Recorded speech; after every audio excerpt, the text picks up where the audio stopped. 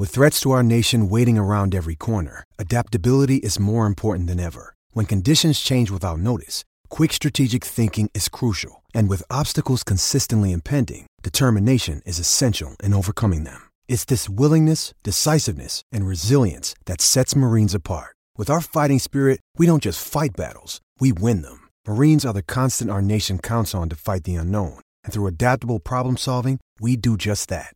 Learn more at marines.com. The AD Round Treat is brought to you by the St. Louis Symphony Orchestra. Experience every electrifying moment with your St. Louis Symphony Orchestra. Visit slso.org. That's slso.org. So, if you check the history books, you will see it was this week in rock history that Paul McCartney was released from jail and deported from the country of Japan. He was in lockdown in Tokyo. Why? He was arrested at the airport when customs officials found 219 grams of the Mary Jane in his luggage. So he has a long documented history of pot. And, well, there is a song that he only came clean about not so long ago. A song that a lot of people figured was a love song, maybe about his wife, Paul and Belinda McCartney.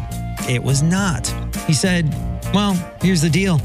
I've been a rather straight working class lad, but when we started to get into pot, it seemed to me to be quite uplifting.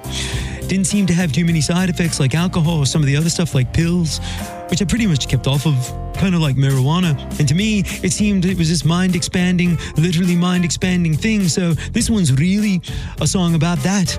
He said, it's not a person, it's actually about pot. He said, I'm going to do this. This is a good idea. So it's an ode to pot. He had to get pot into his life, which is considerably easier these days. It is the Beatles, Got to Get You Into My Life for Keishi.